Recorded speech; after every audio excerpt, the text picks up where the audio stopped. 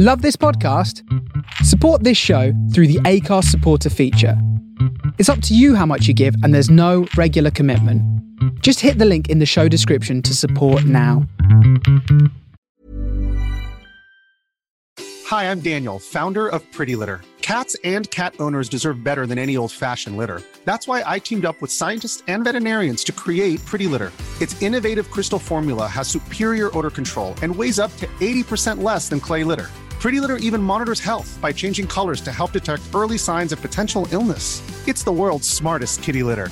Go to prettylitter.com and use code ACAST for 20% off your first order and a free cat toy. Terms and conditions apply. See site for details. Millions of people have lost weight with personalized plans from Noom. Like Evan, who can't stand salads and still lost 50 pounds. Salads generally for most people are the easy button, right? For me, that wasn't an option. I never really was a salad guy. That's just not who I am. But Noom worked for me. Get your personalized plan today at Noom.com. Real Noom user compensated to provide their story. In 4 weeks, the typical Noom user can expect to lose 1 to 2 pounds per week. Individual results may vary.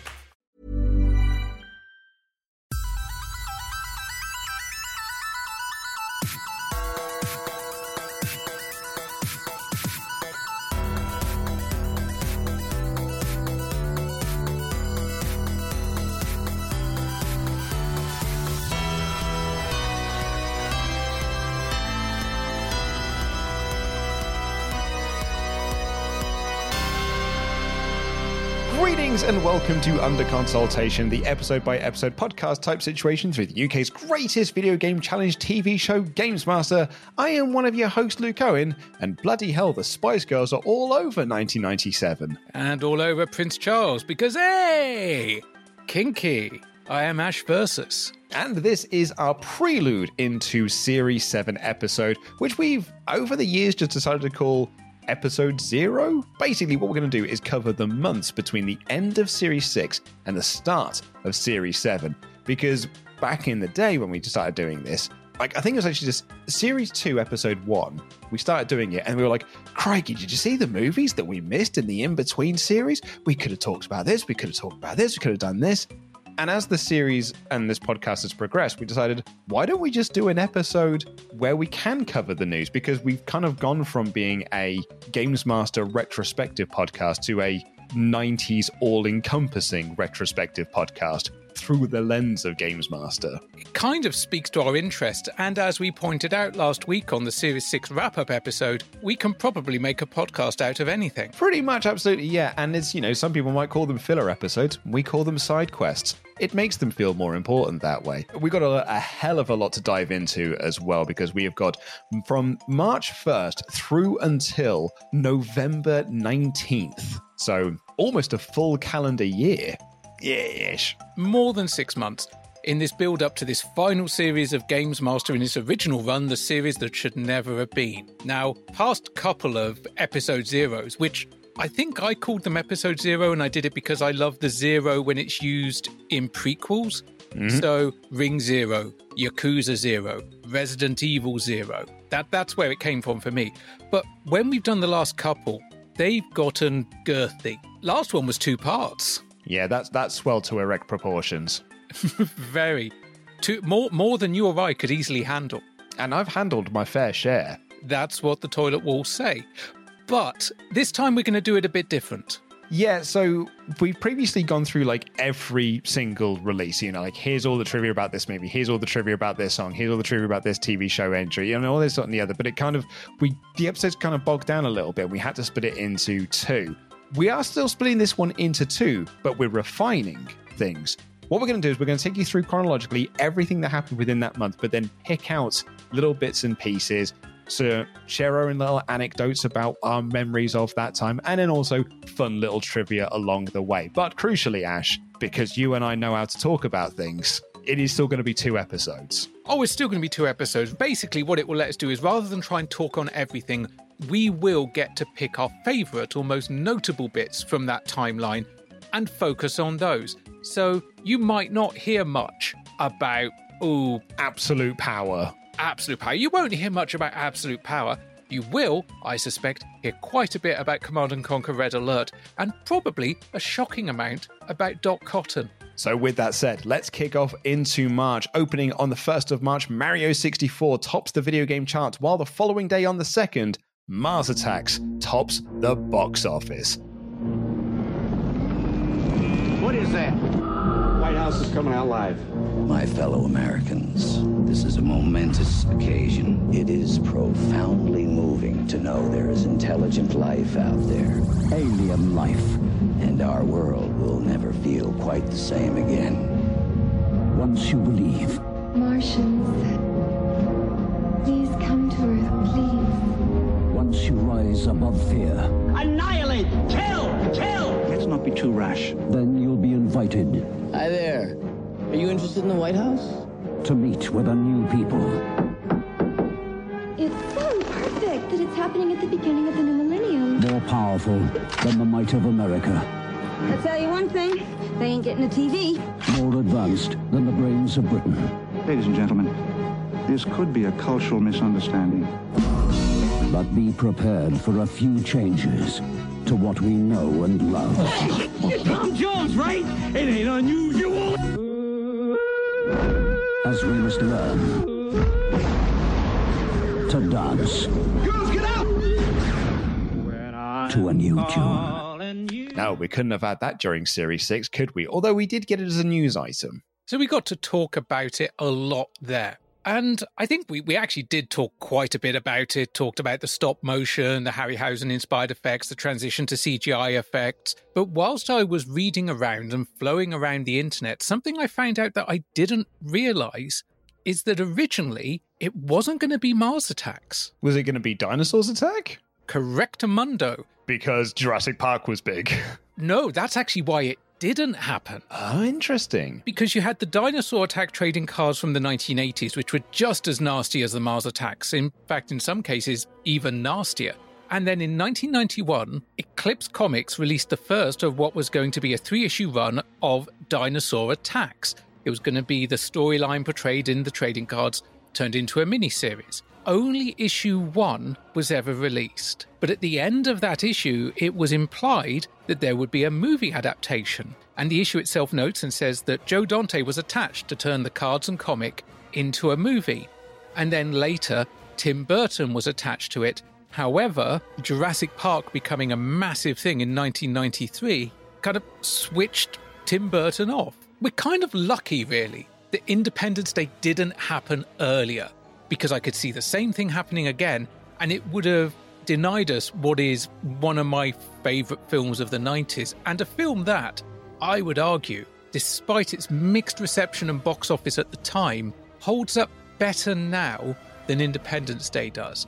And before we get emails, I love both of them, but I think Mars Attacks has a real timeless quality to it because it's kind of in that nondescript past future 50s and 60s design aesthetic, but with some concessions to modern technology. It's a really, really weird way of going about it, but it works. Like, I really agree that Mars Attacks has aged better than Independence Day, and I think that comes from that, and I've said this before on the show, I still don't know whether or not Roland Emmerich knows that people find ID4 a bit funny because it's quite cheesy at times, but Mars Attacks is purposefully made that way.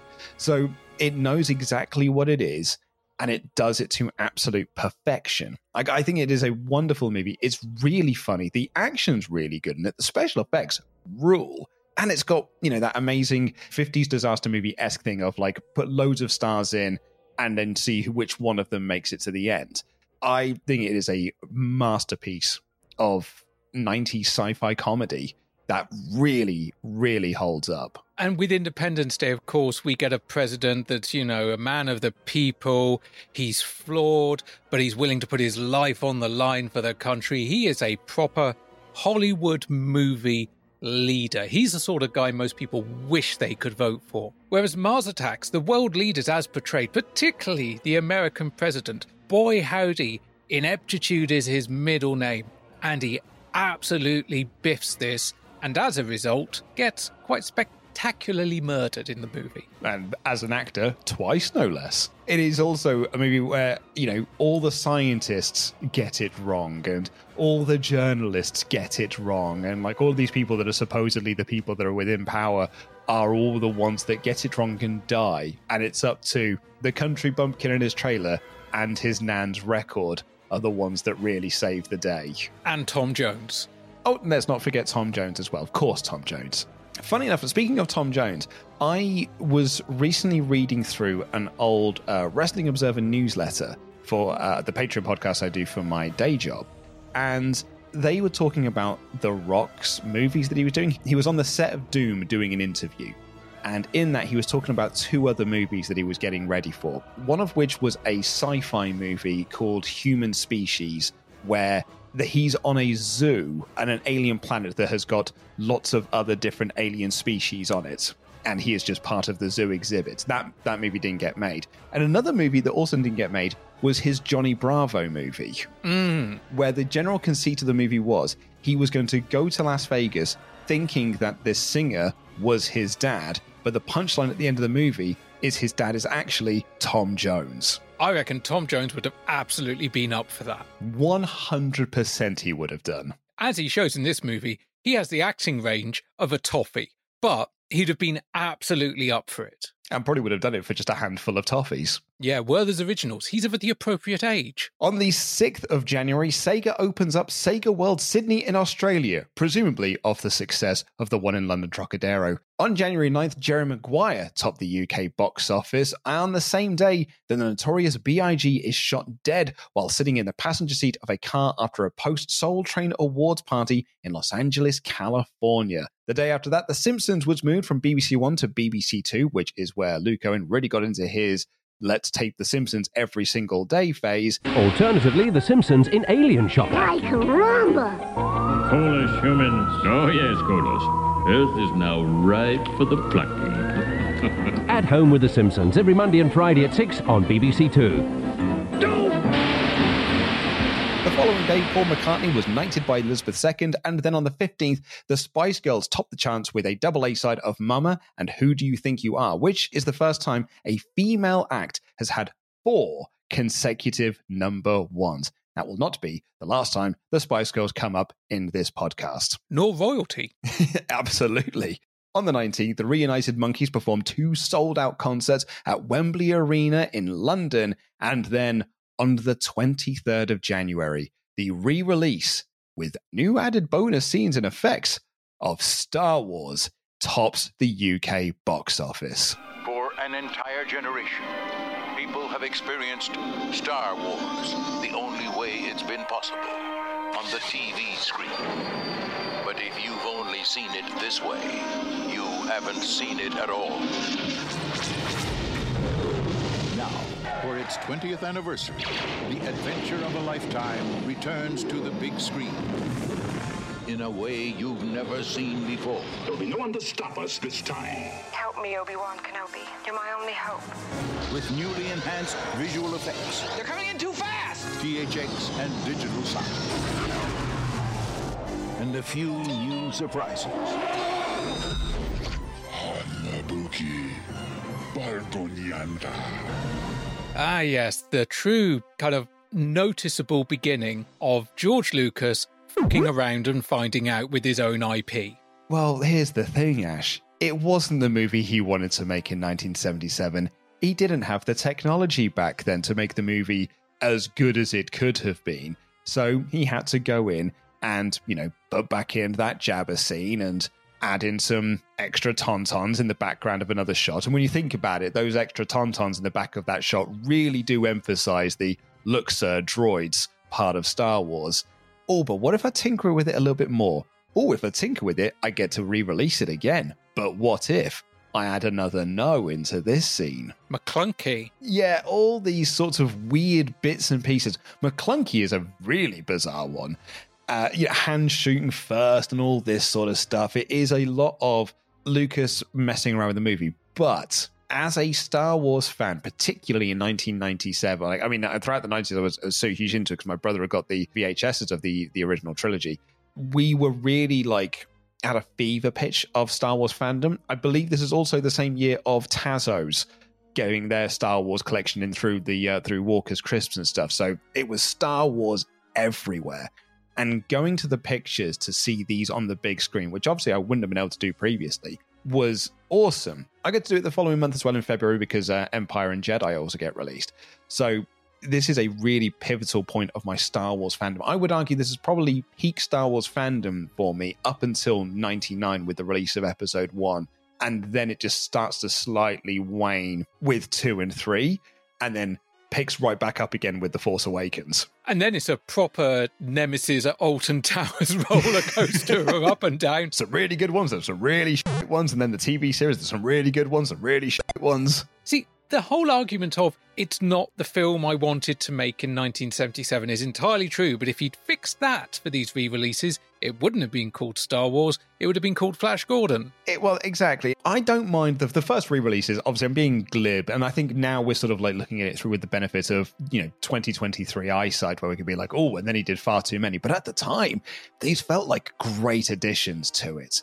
That, he really rebuilt Cloud City in Empire Strikes Back. And when you go into that scene, when you go into Mos Eisley and there's like extra little bits and bobs, I think Lucas is right. It does make Mos Eisley feel like this more complete world. They've dated awfully, but I think it does really work. The Jabba scene blew my mind. I remember the VHS and the special feature about that Jabba sequence and how Han Solo walks around Jabba when it was a human actor.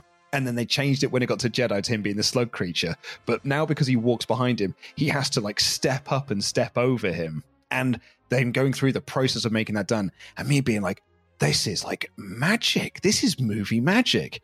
You look at it now and it looks like absolute dog shit, but at the time it was mind-blowing the amount that special effects had grown in a very short space of time. If that character had been called anything other than Jabba, they could have still made it a Hutt. They could have made it one of Jabba's nephews and nieces or relatives. I mean, they do procreate because we've seen them turn up in other movies and TV shows. They could have got away with the fact that Jabba the Hutt in A New Hope looks bugger all like Jabba the Hutt less than 2 years later in movie timeline. Like, Jabba had a really rough couple of years. It was awful. We're talking going from 56 Elvis to half a step from the toilet seat Elvis in a much shorter space of time. And really, let's be honest, the design of Jabba is way better in Jedi than it was when he was just a lad with a fur coat. Absolutely. I mean, George Lucas claiming this, that, and the other is all part of the plan. If it was all part of the plan, you wouldn't have had Friar Tuck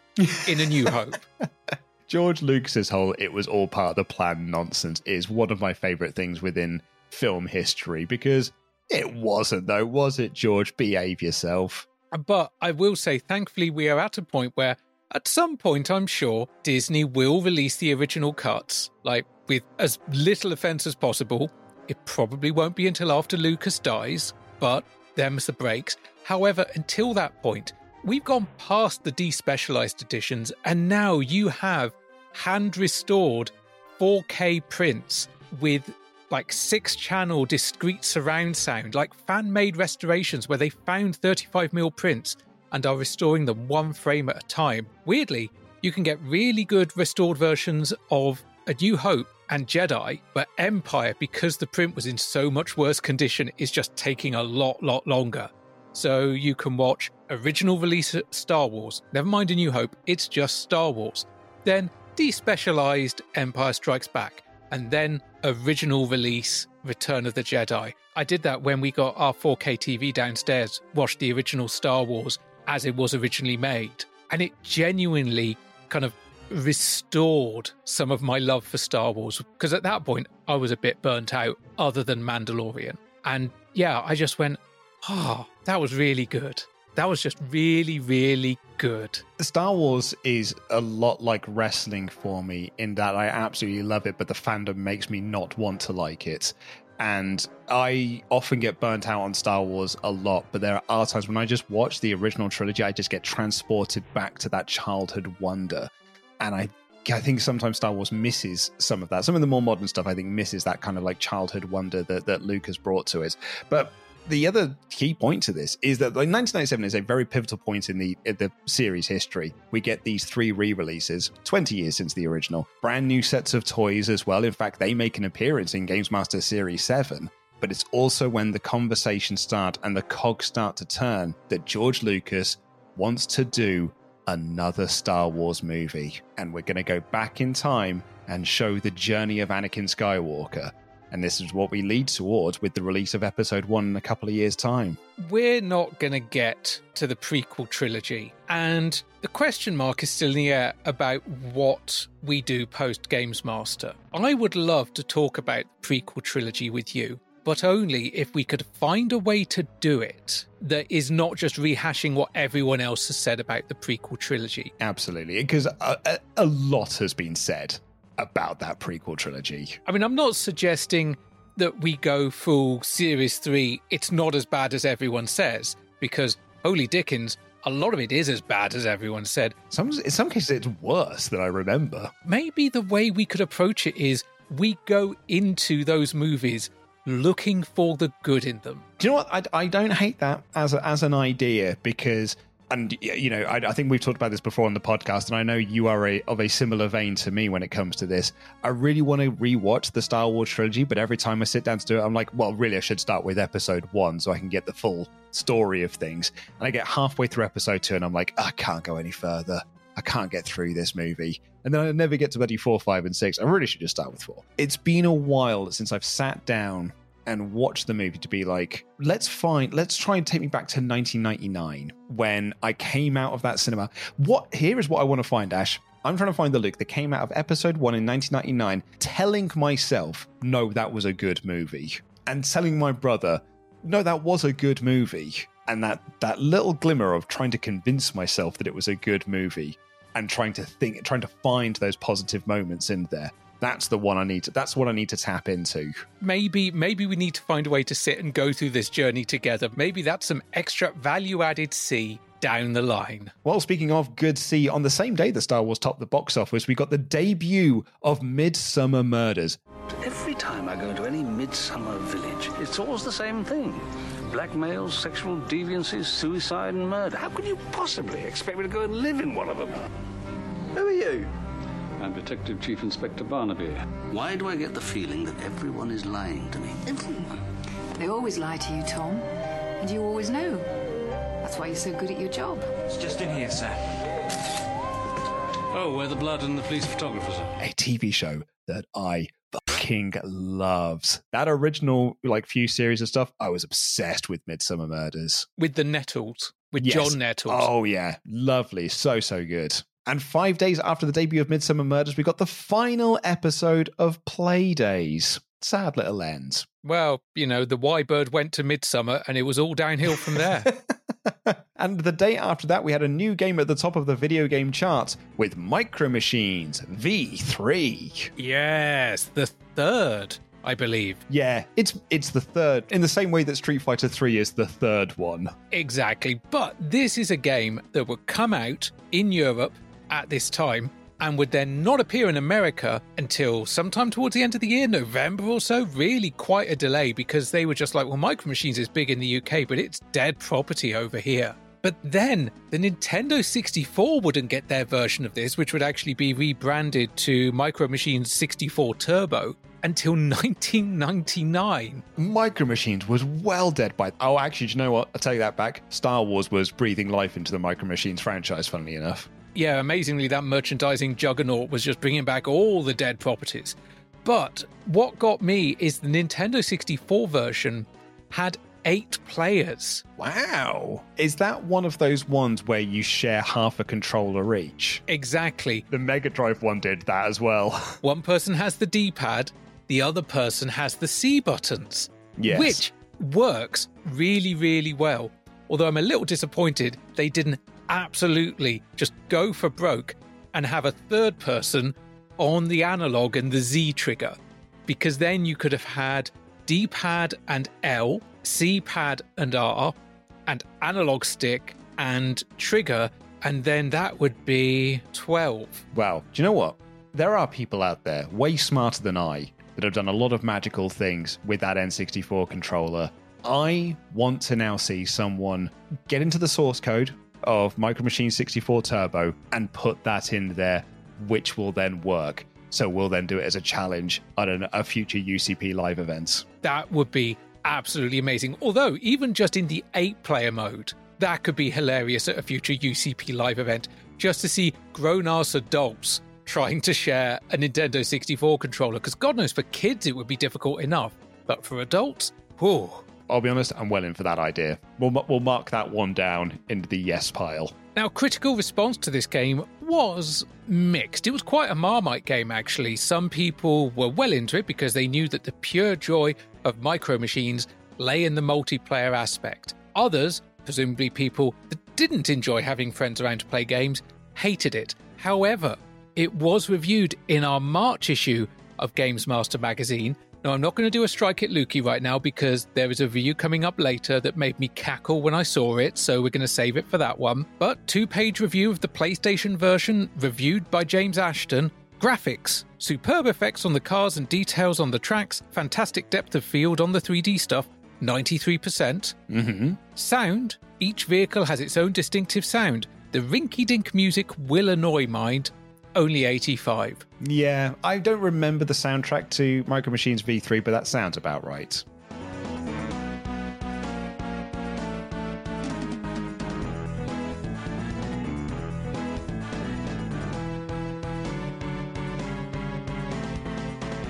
Gameplay, as brilliant as ever, fast, smooth, and still the best multiplayer racing game of all time, 91%. Lifespan. There's so much here, you'll only be bored when you've got no one else to play with. We're seeing what the folly of the other reviewers there. 93. Overall, damn it all to hell, we'll say it. This is the best multiplayer game on the PlayStation. Argue if you dare. 91%. That's not a bad little score, that. And the PlayStation 1 was the one I did play. My brother went to university in 1997. Did he go to uni in 1990? Yeah, I think my brother went to university in 1997. And one of his flatmates had this. And when we went to drop him off, so it would have been the summer of this year, he had this on the PlayStation, and he lent me his copy of Micro Machines V3. I remember it being okay. I don't remember having a massive amount, not as much love for the as I had for the original Mega Drive ones, or original NES ones, I suppose you want to be pedantic, but for me it's the original Mega Drive ones. But I don't remember it being a bad game. Just I think I preferred the Mega Drive ones. But it's lovely to see it got a really good review in context. Yeah, and I mean, that was the PlayStation version. As we mentioned, the N64 version comes much later. There were also releases for Windows and the Game Boy Color, but Luke, guess what? What's that? A Sega Saturn version was demonstrated at the 1996 E3 Expo, at which time Codemasters said they were going to release it at the same time as the PlayStation version. However, in mid-1997, sometime after the PlayStation version had been released, they went, yeah, we've cancelled it for reasons. Those reasons being no one owns a Saturn anymore. Reasons, Luke. Justified reasons. Well, the day after Micro Machines V3 topped the video game charts, a very big moment here of UK TV, the launch of Channel 5. Welcome. It's 6 o'clock on Sunday, March the 30th, and this is 5. It's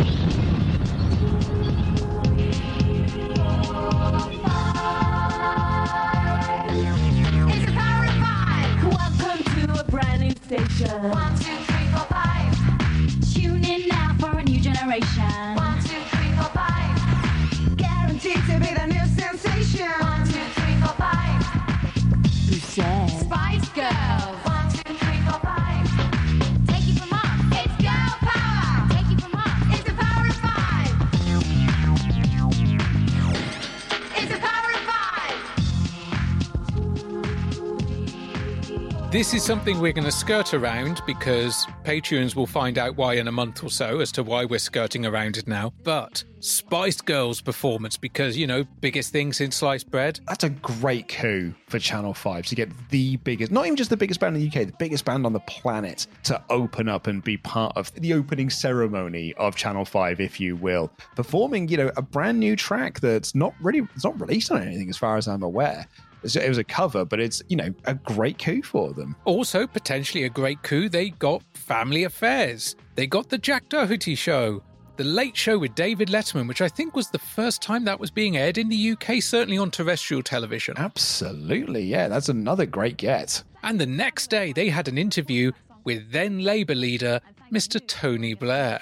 Future Prime Minister of the UK. Like, you know, they land a massive, huge interview just one day later. I think Channel 5 came out the blocks running. I will save a lot of this for, you know, that potential mysterious episode that might come up down the line for our Patreon backers. But I was there day one for Channel 5 because we got it. We were able to get it in our house. I could just about get it upstairs in my bedroom, but downstairs we got a crystal clear picture for Channel 5. The following day, Sky One aired a very iconic episode of The Simpsons, The Springfield Files, its crossover with also popular show The X-Files, while on ITV we got the debut of Cold Feet. Get those steel drums going. While the following day saw the debut of Teletubbies. These Teletubbies say hello. These Teletubbies say this Teletubby loves and these Teletubbies love to dance. Tinky Winky, Tinky Winky, Dipsy, La La, La La, Po, Teletubbies. They all come to play with you every weekday morning on Children's BBC 2. And how bonkers is it that here we are 26 years later and they're coming back? The bastards are back. That which cannot be killed just comes back stronger, and that includes Tinky Winky, Dipsy, Lala, Po, Nunu, and a whole new kid as the son. It was a huge, huge show. So 1997, I am just about to go into big school, and I remember going into big school and there were kids in my year that would watch Teletubbies ironically, thinking like, it's a really funny show actually. Like it's so mad because, you know, it's time for babies, right? But I'm 12 years old heading up towards 13. But there genuinely were kids in the popular kids, the bigger boys, who thought it was hilariously funny and would watch it and would come in and talk about how stupid and how like rubbish the show is. But genuinely did think it was like a popular show to watch. And it's mad how huge this little show became. And like the controversy around it as well. Do you remember the controversy when people started to write, one of them's gay? Like, can you believe they put a gay one on TV? Could you imagine TV having gay people on it? Certainly not in my lifetime.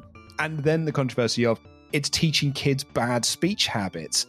And there was just loads of like thought pieces from idiots basically looking to get some, you know, some cheap exposure that were writing mad pieces about a show for babies. Yeah, and it was amazing how you had people of the same generation going, this is rotting our kids' minds with its nonsense speech. And of the same age, people defending it going, but Bill and Ben, the flower pot men. Exactly. Absolutely. And it's the other thing as well, like, you know, I've got a kid now, and there's a show that my kid loves called Twirly Woos. And it's just about these four little, like, I don't know what you would call them. What they're called the Twirly Woos. There's Great Big Boo and Toodaloo, Chickadee and Chick. Those are the four. And there's Peekaboo, this little bird thing. And it's a show that when we were watching it, my wife just said, oh, you can tell that this is made to go into international markets, can't you? And I said, yeah, because there's no writing anywhere. And it's just lots of silence and then just occasional bits of wording.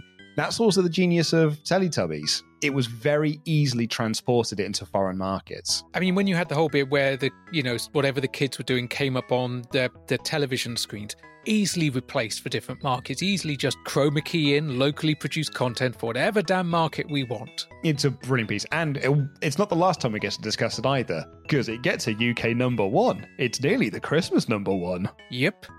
Yep, it is. When we were drawing up this document as well that we're referencing here, where we, you know, got all the dates and stuff, you pointed out this next one as, can you believe this actually happened? Channel 5 was the subject of a ratings war. There was a point in time when Channel 5 was actually in competition with Channel 4 and ITV and the Beeb in terms of people tuning in for things. Although I do realise I actually watch quite a lot of Channel 5 now, but specifically 5 USA and specifically 5 USA on a Sunday when it's wall-to-wall Columbo. But this was the other channels counter-programming the big things that Channel 5 might have up. So Channel 5 becomes the subject of a ratings war, with all major channels adopting aggressive scheduling to retain viewers. As well as Lord of the Dance, BBC airs 2 episodes of EastEnders and The Thriller Malice, while ITV screens 5 movies, including Ace Ventura, Pet Detective and RoboCop 2.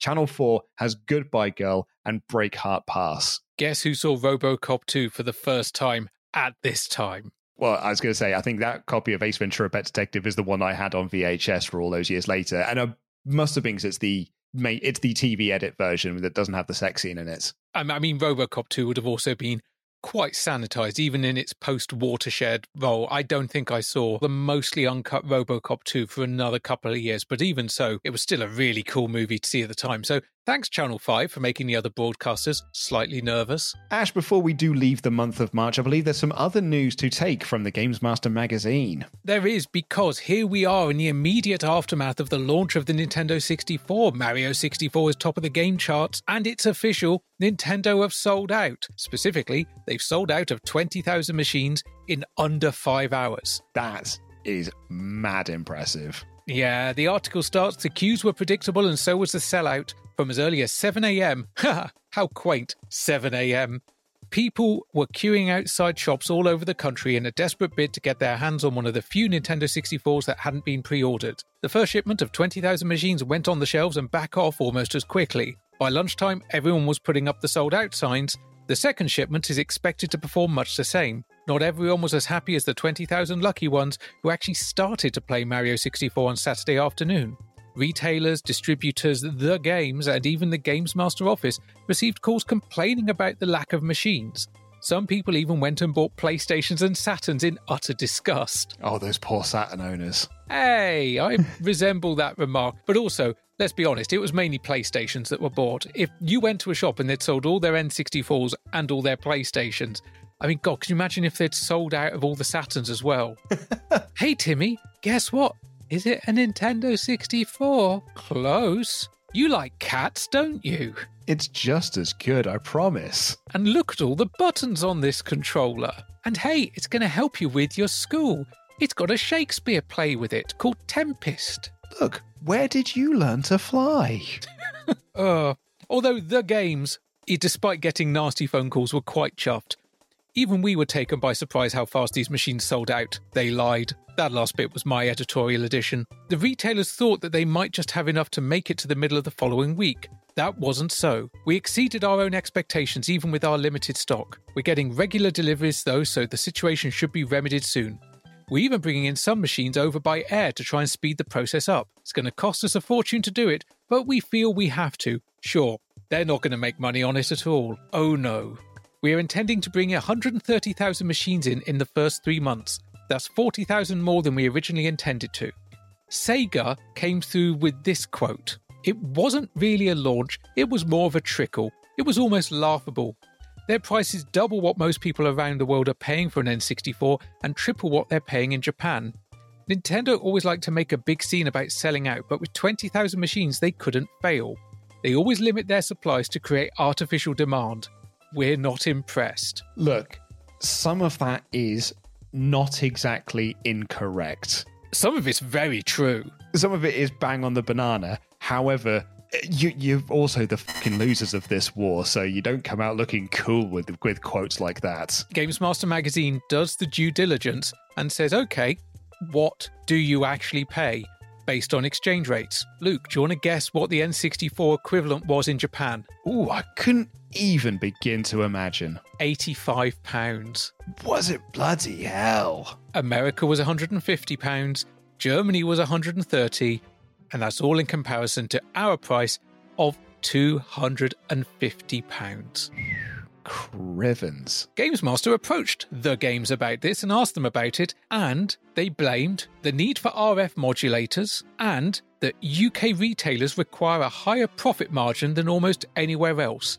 They require up to 25%, where elsewhere in the world, they want an average of 10%. See, I mean, that is also really interesting from a business perspective, but I actually just got madly nostalgic for the mention of RF. This was the last Nintendo console I think, to ship with an RF connector because Yeah. by the time we get to the GameCube, it's composite and SCART. Yeah, I suppose I'm pretty sure it was SCART. My GameCube was SCART. I'm pretty sure it was. On the other page, Sony aren't taking this lying down as we get it announced the PlayStation price is being slashed. And to cut to the short of it, the PlayStation launched September 95, £299, May 96, £199, and here we are in March 1997, they're dropping to £129. And it's probably why I get mine the following year, because that price will have dropped even further. But that is quite a steal. Really, when you think about it, you've got 2 years worth of games at that point, plus Final Fantasy VII is, coming down the line. That is a hell of a price point. And if you're one of those parents that's gone into a Game Station or what have you, or a Virgin Megastore, to go and buy little Timmy a Nintendo 64, and you find out that, well, that was 300 quid, but I can get this one for 130, and it's got way more games. Let's get him that. There's another quote from Sega. They've got a very chatty Cathy down at Sega. And they said, seeing as most PlayStations in the shops are sold in bundles, the Saturn is still better value for money. We already had a bundle in the pipeline because we were expecting them to pull a trick like this. That's a bit like going, and my cousin's uncle has got the Mega Drive 3, which runs off of, ice cubes. It is. Yeah, it sounds a little bitter in terms of press quotes. Moving into the month of April, and on the 5th, the Chemical Brothers topped the UK charts with Block Rockin' Beat, while Theme Hospital topped the video game charts. A couple of days later, on the 7th, Peter Baldwin makes his final appearance as the character Derek Wilton in Coronation Street, having appeared on and off since 1976. A day later, the American/Canadian children's animated series Arthur makes its UK debut on BBC One, and on the 12th, R. Kelly's I Believe I Can Fly tops the UK charts. We won't go further into that because we're going to spend a bit more time on the same day topping the video game charts. Command and Conquer Red Alert. Encountering extreme resistance! Require artillery support! Deploy tanks now. Ground forces have been neutralized. Immediate reinforcement! General! We are outflanked! You have miscalculated! Hold your positions! Who is behind all this? Command and Conquer Red Alert, the ultimate strategy game for your PC. We've talked muchly about our love for Command and Conquer, and here we are with the game that to me still defines the series. Because of course 1995 you had the original C&C, Command and Conquer. That itself came off the back of Dune 2. And then we get to the sequel to Command and Conquer, which is not actually a sequel, it's a prequel. Because the next game in the series was actually a step backwards because it explored how we got to the conflict of the first game. It centered around a clash between the Allied forces and the Soviet Union and kind of cemented this concept of an alternative future. So in Red Alert, the Soviet Union rose to power much sooner under Stalin. They took over China, India and Eastern Europe. World War II still happened, but with the Allied forces banding together against Russia, led by Stalin. And it created this alternative timeline that then took us forward in the series, eventually leading to professional wrestlers fighting bears and Tim Curry saying the word space. But the massive memory I've got of this game is the LAN, because it wasn't long after this time that I started hanging out and working at an internet cafe, and we had lock-in parties after 10 p.m, and we played a lot of Quake, and we played a lot of Command and Conquer Red Alert. And all the computers had speakers, and you just heard this chorus of swearing whenever you heard a Tanya from somewhere else in the building. This game, this year in particular, I could talk about this a bit more when we get into episode 1 of Series 7, is what I think of when I think of my era of PC gaming. Champ Manager 96, 97. Command & Conquer Red Alert, Blade Runner, and Tomb Raider 2. Blade Runner in particular because our PC it could run the game, but not the cut sequences particularly well. But it really could run C&C Red Alert. And me and my brother played a lot of this game. We never played it LAN or anything like that, but we played all of the solo missions and stuff. I remember there's a mission when you're playing as the Soviet Union where you've actually just got to get a group of guys to a finish line. So you've got like 5 guys and a couple of dogs. So you're not building bases or anything like that. You're not building anything. You've literally just got to get these guys across enemy lines. And I did that with one singular dog left because I was gunned down by the Allies. And I just had my dog being like, run, dog, run, as I was being chased down. And I've got such a vivid memory of completing that mission with just that solo dog. I don't remember any specific individual missions, I think, with Red Alert. I just remember the feel, the vibe, the soundtrack, the Tanya laugh, and all those things. And it shocks me when I was looking this up to find out that it didn't actually sell as well as the original. Did it not? It did great numbers. It did over $16 million US, but it didn't sell quite as many as the original. If true, that blows my mind. I remember way more people playing Red Alert than playing the original. Absolutely. I would have thought it would have eclipsed C&C numbers because that's everyone I remember was playing Red Alert. But whether it did the business of the first or not, it led to expansions, it led to sequels, eventually, of course, including Red Alert 3, which gave us space. It's still so fondly remembered now. They never quite recaptured that essence. And apart from that anniversary kind of remaster, most attempts to bring Command & Conquer back have been biffish. Microtransaction hell. Yeah, which is a real shame. And, let's not forget the true beauty of Command & Conquer Red Alert, whether it be that laugh or that the game kicks off with a time-traveling Albert Einstein murdering Hitler. I mean, that's what happened. Historically, that's what's in the books, Luke. I did way better at Command & Conquer Red Alert than I did my history GCSE. And if I'd have just taken everything I learned from Red Alert, I probably would have done better at school. And actually, a little bit like the original. That soundtrack, mate. Such good composition.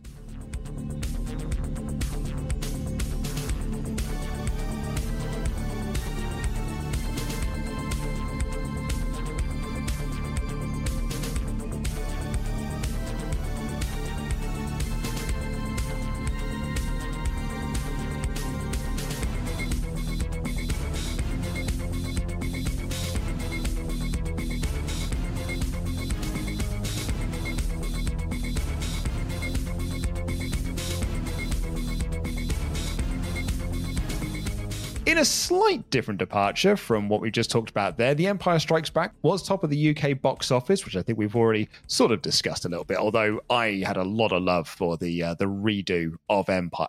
As I mentioned earlier, I thought the bit in Cloud City was quite spectacular. They screwed around less with Empire. Yeah, it's got the least amount of changes to it. A New Hope annoys me. When we get to Jedi, it actively offends me. I want my Yub Nub song. That's the big crime of Return of the Jedi. You're right with A New Hope as well. Like when South Park did their parody episode of the re-releases where Matt and Trey announced that they're going to re-release the original episode of South Park because it doesn't look like the way they wanted it to because they didn't have the technology to do it. All of the references are to A New Hope more than the other two. But in an even further change in departure, on the 14th, June Brown returns to EastEnders as Doc Cotton after a 4-year break. Oh, sorry, I wasn't looking last game. Oh, we're told me the body were absent from the Lord. You what? Because we walk by faith, not by sight. Do we? Corinthians, chapter 5, verses 6 and 7. Yeah, she left the square in 1993, her son was in jail, and she basically went off. In the closest you kind of get in EastEnders to a happy ending, she left to look after, or help look after, her 9-year-old grandson that she only just found out about, and they moved to Gravesend, and that's where Doc Cotton lived until 1997, when she returned after Nigel. You remember Nigel with the ties and the wacky shirts. We talked about him in that Christmas episode. But he tracked her down. She revealed that Nick had been arrested for drug possession. Her grandson and his mum had moved away. And so she returned to Albert Square. after being held hostage by a convict friend of her son's, but generally speaking, she returned to Albert Square, where she went on to live a peaceful life for the rest of her time. Only kidding. Her son turned up, claimed to have AIDS as part of a scam. She then helped euthanize her best friend and felt so guilty she started shoplifting to get arrested because she felt she should go to jail. She did go to jail and she spent 14 days there for shoplifting, although in her mind, that 14 days was because she helped euthanize her friend Ethel. You remember Ethel with little Willie. I do remember Ethel. She didn't want to go to that Christmas party, but she had a nice time in the end. Yeah, basically, she helped euthanize Ethel and then just went on this long kind of like campaign to get put away for murder, literally going to the police and confessing to murder. And the police were like, "You're bonkers. We're not arresting you. Go away." What a mad little world EastEnders is. Oh, God, it's absolutely terrible. I mean, don't get me wrong. I will happily cover another Christmas episode with you at some point in isolation. But I do just want to point out that something I hadn't realised until I was trawling through the various information on where Dot Cotton was at this point is that June Brown is the only person to carry an episode of EastEnders single-handedly. She did an entire episode as a monologue, recording a tape for her husband who was in hospital following a heart attack or a stroke or something. She got like a BAFTA nomination or whatever it was. You know, one of those awards that's kind of like a real award, but not quite. One of those TV awards. Yeah, she got nominated for one of those. She might have even won it. But I also just thought that must have been a weird point when EastEnders were going, let's experiment a little. Because the thought of doing a half-an-hour monologue, that's ballsy. On the 26th, Wave Race 64 tops the video game charts, and dozens of people across the country are disappointed it's not 4 players, while on the 27th, it's a return to the top of the box office for Return of the Jedi. Ash, tell me why the exclusion of the Nub Nub song winds you up. Because it's a banging piece of music. It's so good, right? It is. Da da da da da da da da da da da da. Da da da da da. Hoopa dubba dubba. I did not know it was not in the movie when I went to go and see it. So I went to the pictures waiting for that song to come on because it is a banger. I mean, like, what is this? Where is it? What's this fucking, street panpipe peddling CD bullshit? Rubbish. Absolute rubbish. Of all the changes to make fun of in these original 1997 re-releases, this is the most egregious of them. Honestly, talking about stuff like this makes me think, you know what, we might not have such a hard time looking for a positive in the prequel trilogy, because when he was fucking around with the originals, he did shit like this. Exactly. He's always been bad. We just didn't know it yet. Yeah, it's long-term storytelling. He always was evil. We just didn't know. Well, Ash, before we leave this month behind us, what's going on in Games Master magazine? Well, look, we've got some exclusive news about the PlayStation and the Saturn II. What? On the PlayStation side of things, unofficially called the Highlander Project, Sony's new machine is in the development pipeline, but according to Sony, will not reach the bright lights of the marketplace until 1999 at the earliest. It's an odd name for a project, because surely there can only be one. Maybe that was some real egotistical stuff on Sony's part, which is like, mate, we are literally going to decapitate every other console on the market. And they kind of did. I was going to say, there can only be one, and it's us. So here we are, 1997. Let's go through the rumours and see how close they got. Oh, I like this a lot. Our men wearing the dodgy Macs with the high-tech listening devices report that according to the latest rumours, the 64-bit machine is set to include around 8 megabytes of RAM, bilinear filtering, anti-aliasing and trilinear MIP mapping, which in English means really good graphics that look smoother and move like steaming piglets. I've never seen a steaming piglet. I will assume it moves pretty good. Man, I mean, I'm no technical expert, but the PlayStation 2 did look very nice. Also, mine had the faint smell of ham, so maybe. Reputedly, the machine will be able to shift up to 800,000 textured polygons per second, which is particularly impressive when you consider the current PlayStation is no slouch with its top limit of 120,000. The CD drive will probably be a 6-speed disc spinner compared to the PlayStation's double-speed drive, although the new DVD format is unlikely to be supported as was once hoped. This blows my mind that here we are in April of 1997 and they're talking about DVDs. Like, a DVD doesn't enter my life until years and years later. But I love that. But yeah, that's great, isn't it? Because quite famously, it does come with a shockingly terrible DVD drive. And it was my first DVD player. Another whisper currently surrounding the follow-up to the PlayStation is that the prototype is being developed by former members of UK firm Argonaut. You may remember that these were the people responsible for the Super FX chip that powered the SNES hits like Star Fox and Stunt Race FX. They've switched sides. Oh, there's a news article coming in a couple of months' time that really does speak to that and maybe where this rumour came from. These details have yet to be confirmed by a tight-lipped Sony. PlayStation designer and hardware big cheese Ken Kutaragi said the company isn't going to make the mistake of other manufacturers and promised the release of a new improved version of the PlayStation. PlayStation 2 is only a rumour and not a fact. However, in a press release given to European PlayStation dealers, he went on to add, "As an engineer, I have all sorts of ideas and dreams for how PlayStation 2 should take place.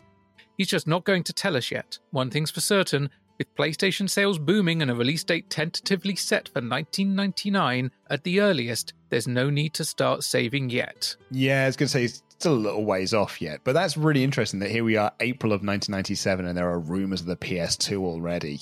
And they weren't too far out on the release date because Japan, March 2000. I was going to say it's 2000 the PlayStation 2 comes out, isn't it? Yeah, it was March 2000 it came out in Japan. It didn't come out over here in the UK until the 24th of November 2000. They actually hit all three territories in less than a year. March for Japan, October for North America, and November for Europe.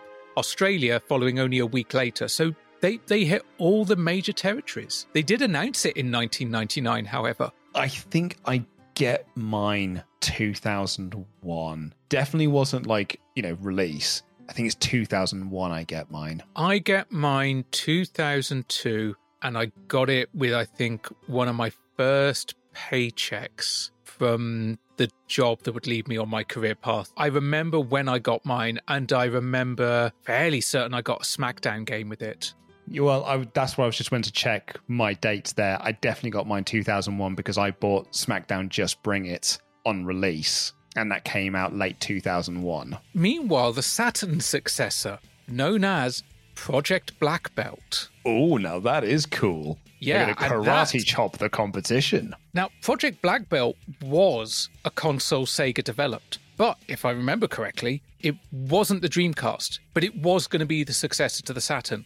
And then you had the actual Dreamcast that came after it. And I think if you go around and look on Google for Sega Project Black Belt, you will find photos of what purported to be a test kit, dev, kind of sculpt, whatever you want to call it, Project Black Belt, which looks remarkably similar to a Dreamcast. If anything, it's a little harder edged. It's got a few more sharp corners, a few more janky bits. I mean, it looks like a cross between the Saturn and the Dreamcast. You can see its heritage and its future in one.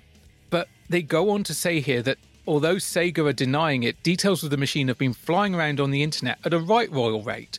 I mean, it's the internet, Luke. It's got to be true. The latest news-filled bombshell to be dropped suggests that the console could see Sega team up with Microsoft, who are reputed to be providing their new arcade operating system for the machine. Furthering the PC link, an early frontrunner to handle the graphics is the powerful 3DFX Voodoo board that pushes polygons around at a phenomenal rate on PCs. Also, the CPU is expected to be a Power PC of some variety. Developers are apparently being told that the Black Belt will have 60 megabytes of RAM and 2 to 8 megabytes for texture handling and audio. Rumored games under development include Virtua Fighter 3, a footy sim, and a basketball title. Those last two, you could just pick them out of a hat, and of course they can have a football sim and a basketball title. It's a console. They want to sell it in America and Japan, to be fair, because both of those are very big there. I would wager, I'm not going to put money on, that rumor of Sega and Microsoft working together is from the SOA side of things, from the Sega of America side of things, because the story of the Saturn is Sega of America were approached by loads of people to kind of work with. They were approached by Silicon Graphics and they were approached by Sony to do work together. And it was Sega of Japan that shut all of that down because they just wanted to do everything in-house, which is why we ended up with the Saturn the way that it is.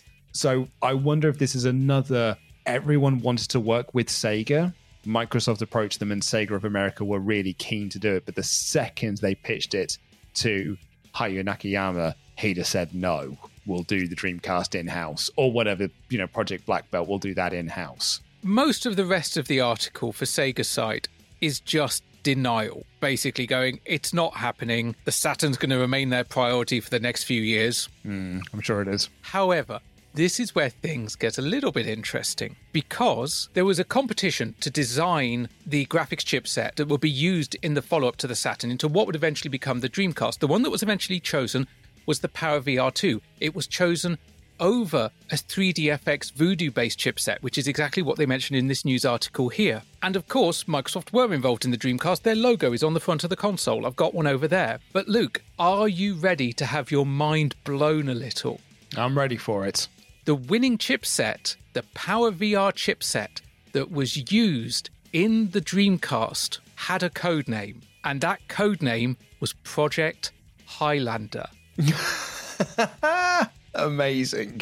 So, Games Master Magazine had some genuine scooping news here, but they attributed some of the Sega stuff to Sony. Because what you actually have is you have both components of the follow-up to the Sega Saturn, to the Dreamcast. There, you have a 3DFX chipset that's never used. You have a Power VR chipset that is used with the development title of Project Highlander. Amazing. Shit like that genuinely makes me happy. You can see how happy I am. You can hear how happy you are. It's just bonkers. It's bonkers how there is so much bullshit in that news article. And I'm sure there are some people on the internet that probably know way more about the history that will actually send letters and emails. Genuinely, this time I welcome them. Send me the article. Send me where I can go to read more about this stuff. This is the rabbit hole that I like to fall down. I was going to point as well, I mean, this is not really for any audio listeners, but certainly for me and you on this video call. It's often quite distracting while you're reading magazines because both the March and April editions have got Star Wars adverts on them, and they just say the word Luke on it. Yes, use the joypad, Luke. Well, I have just got Channel 5 in my bedroom. We have one last stop to make in this issue of the magazine, and it's something I put out on Twitter earlier to see if I could get some feedback from people, and also because it made me laugh. And it is on the letters page in a letter titled, Just Listen to Him. Dear Dominic Diamond, I would just like to say straight away that I am not gay. Strange way to start a letter, I know, but read on, and you should realise why I had to get that out of the way. Being the cool men that you are, I thought I'd try using some of your words and phrases to see if they were good for me or a pile of poo. I started off using pant. I like this word, but my friends gave me the impression that it sounded a bit cack when I said it. So then I started using type situation, which I have kept with to this day. Because I am now using one of your phrases, I am going to let you use my favourite word, which I'm known for saying and is damn cool. That word is "eh," funky. The "eh," said in a font style, is optional. It's to be used when you like something instead of cool, nice, etc. You can use kinky if you really want, but please, only on special occasions. And that was from Oliver W. Owen, home, Cornforth. Now, I'm going to assume you don't have a cousin or relative called Oliver. I don't believe I do. There are plenty of cousins abound, but I don't think Oliver is one of them. The reply from Games Master is, Oliver, mate, sort your life out. Harsh. Harsh, but also kind of fair, because let's start at the back and work our way towards the front. I mean, I suppose that's turnabout fair play. You've stolen one of Dominic's gimmicks, you offer him one of yours, and going by Twitter, Dominic is now going to use it on his radio broadcasts going forward, only 25 years late. I hope Oliver hears it. When we are done recording, I'm going to be putting Dominic's radio show on, and Dominic, you're not going to hear this. I don't think you actually listen to the podcast, which is entirely fine. I wouldn't want to listen to people narrating my life either. I will be very disappointed if he doesn't use it at least once tonight. But let's go back to the beginning. There are many things I expect in a letter in Games Master magazine. Upset Saturn and Jaguar owners, befuddled 3DO owners, enforced proclamations of heterosexuality, which are followed by, if you read the rest of this letter, you will understand why. Luke, I've just read this letter to you completely unedited. Do you understand why he felt the need to insist that he was not gay? hearing that letter, and you posted it up on Twitter earlier, being able to also kind of read along with it, it reads like English is not their first language. You know what I mean? It's just like I was trying these words out to see what would happen, or like an alien wrote it. And if that is the case, the opening might make sense, because like I hear this is how you humans start your interactions. We start all our interactions by going, I'm not gay, but... It was the 90s after all. Oh, bloody lad culture. Or Oliver is, and he just doesn't know it yet. Denial is a thing. I saw the letter because I was basically going through these magazines from front to back, and I was always looking in the letters page. Genuinely, I was hoping to find another Jaguar or 3DO letter, because I just thought that would be funny as all hell. And I saw this letter, and I saw that it was addressed to Dominic, and I went, okay, this is going to be a gold mine. And then I read that first line, and I just went, oh no, what's going to be in the rest of this letter? And then I read the rest of the letter, then I went back and I read it again.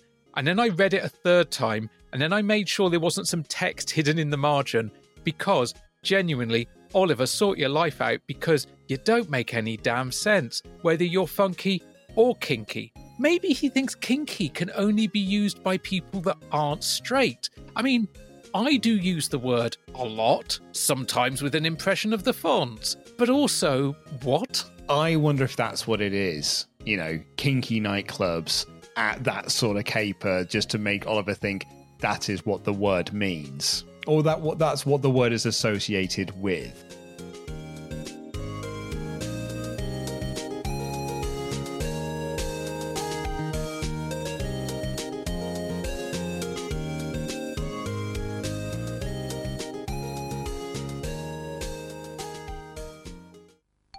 How do you get soft skin when you shower? Choose a shower gel with the same pH as healthy skin to help maintain its natural moisture balance. Anything else? Choose a shower gel with added moisturizers for extra skin softness. Choose Johnson's pH 5.5 2-in-1 shower gel. Its added moisturizers leave your skin feeling healthy and so soft, it's as if you'd used a body lotion. Try it and feel the difference. I know a tip of it, red, rad, born with the dab in punk metal, I'm on the level. Move over, yeah. Move over, yeah. Don't do it over, 'cause that's over, yeah, yeah, yeah. Generation, next. Next phase, next stage, next craze, next wave. Generation, next generation. Ready to pop the question? The jewelers at BlueNile.com have got sparkle down to a science with beautiful lab-grown diamonds worthy of your most brilliant moments. Their lab-grown diamonds are independently graded and guaranteed identical to natural diamonds, and they're ready to ship to your door. Go to BlueNile.com and use promo code LISTEN to get $50 off your purchase of $500 or more. That's code LISTEN at BlueNile.com for $50 off. BlueNile.com, code LISTEN. Hey, it's Paige DeSorbo from Giggly Squad. High quality fashion without the price tag. Say hello to Quince. I'm snagging high-end essentials like cozy cashmere sweaters, sleek leather jackets, fine jewelry, and so much more. With Quince being 50 to 80% less than similar brands. And they partner with factories that prioritize safe, ethical, and responsible manufacturing. I love that. Luxury quality within reach. Go to quince.com/style to get free shipping and 365-day returns on your next order. Quince.com/style. Even when we're on a budget, we still deserve nice things. Quince is a place to scoop up stunning high-end goods for 50 to 80% less than similar brands. They have buttery soft cashmere sweaters starting at $50, luxurious Italian leather bags, and so much more. Plus, Quince only works with factories that use safe, ethical, and responsible manufacturing. Get the high-end goods you'll love without the high price tag with Quince. Go to quince.com/style for free shipping and 365-day returns. You like scary movies?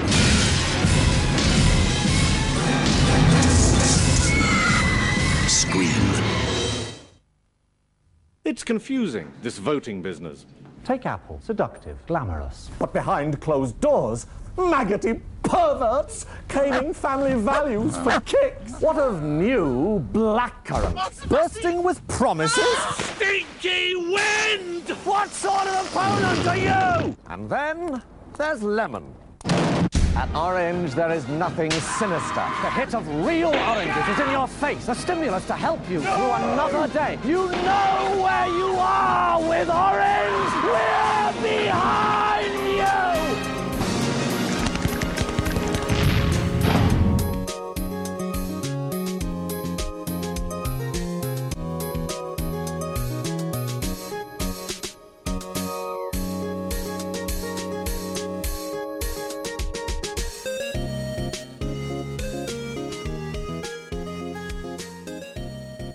On the 3rd of May, Michael Jackson tops the UK charts with Blood on the Dance Floor, and on the same day, Katrina and the Waves win the Eurovision Song Contest with Love Shine a Light. It's the first time the UK has won the competition since 1981.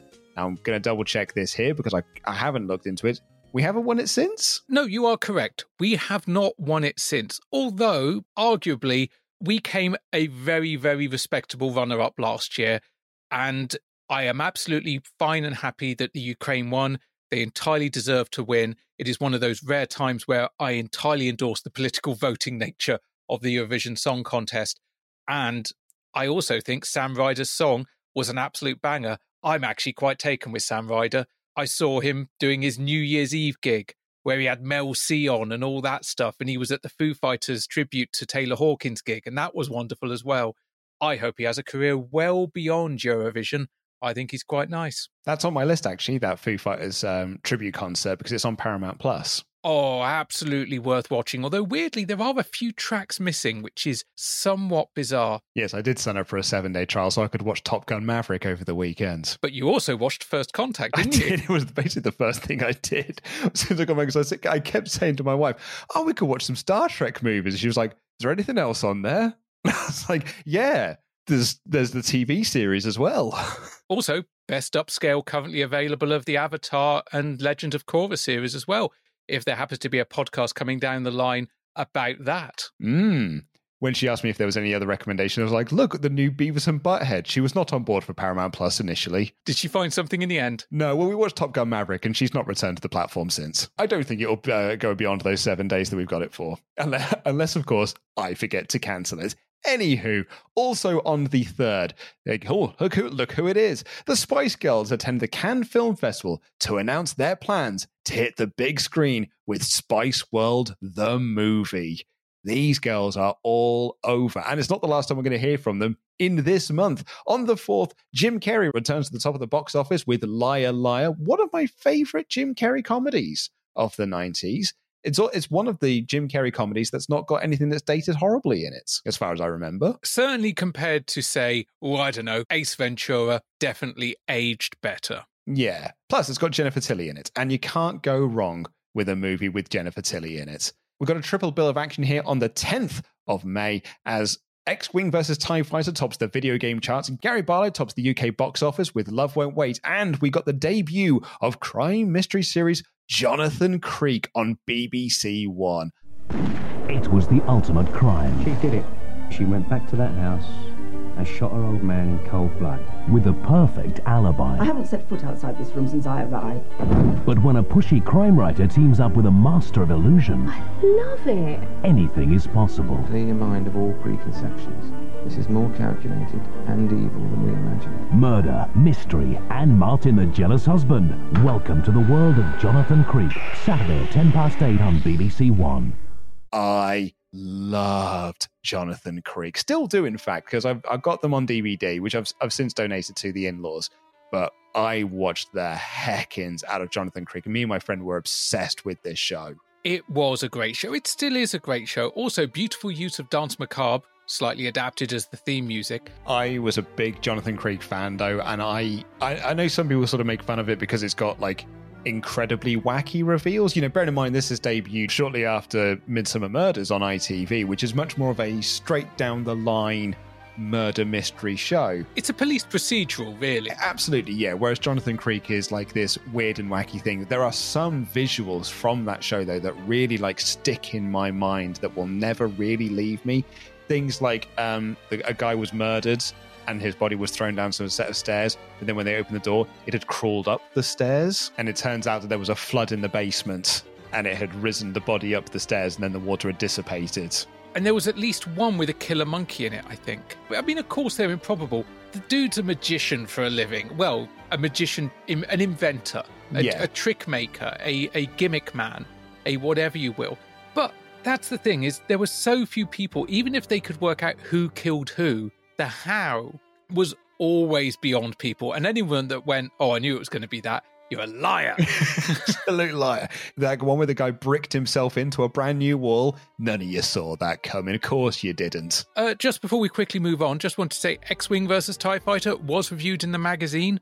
92, 94, 93, 93, an overall of 93%. Crikey, that Star Wars is all over the place at the moment, isn't it? And it is doing numbers. And to be fair, X-Wing versus TIE Fighter, I mean, if you think it was released in the same time frame as Shadows of the Empire, and also we're not too far away from Dark Forces 2, Jedi Knight. Yeah, and the movies being out in cinemas, brand new toys, the Tazos and things like that. It's a good time to release a brand new Star Wars game, and thankfully, it's also a really good one as well. On the 11th, we have the Spice Girls performing their first British live gig for the Prince's Trust 21st anniversary concert at the Manchester Opera House. They break royal protocol by kissing the Prince of Wales on the cheek and even pinching his bum. The Spice Girls arriving for tonight's gala performance and their first ever live concert in Britain.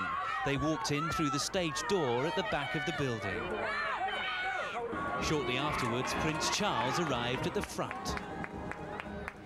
And this was the moment when girl power met the prince. Perhaps sensing His Royal Highness was a little bit anxious, Mel B, also known as Scary Spice, tried to put him at his ease. I was asking a question. Can we come to dinner, please?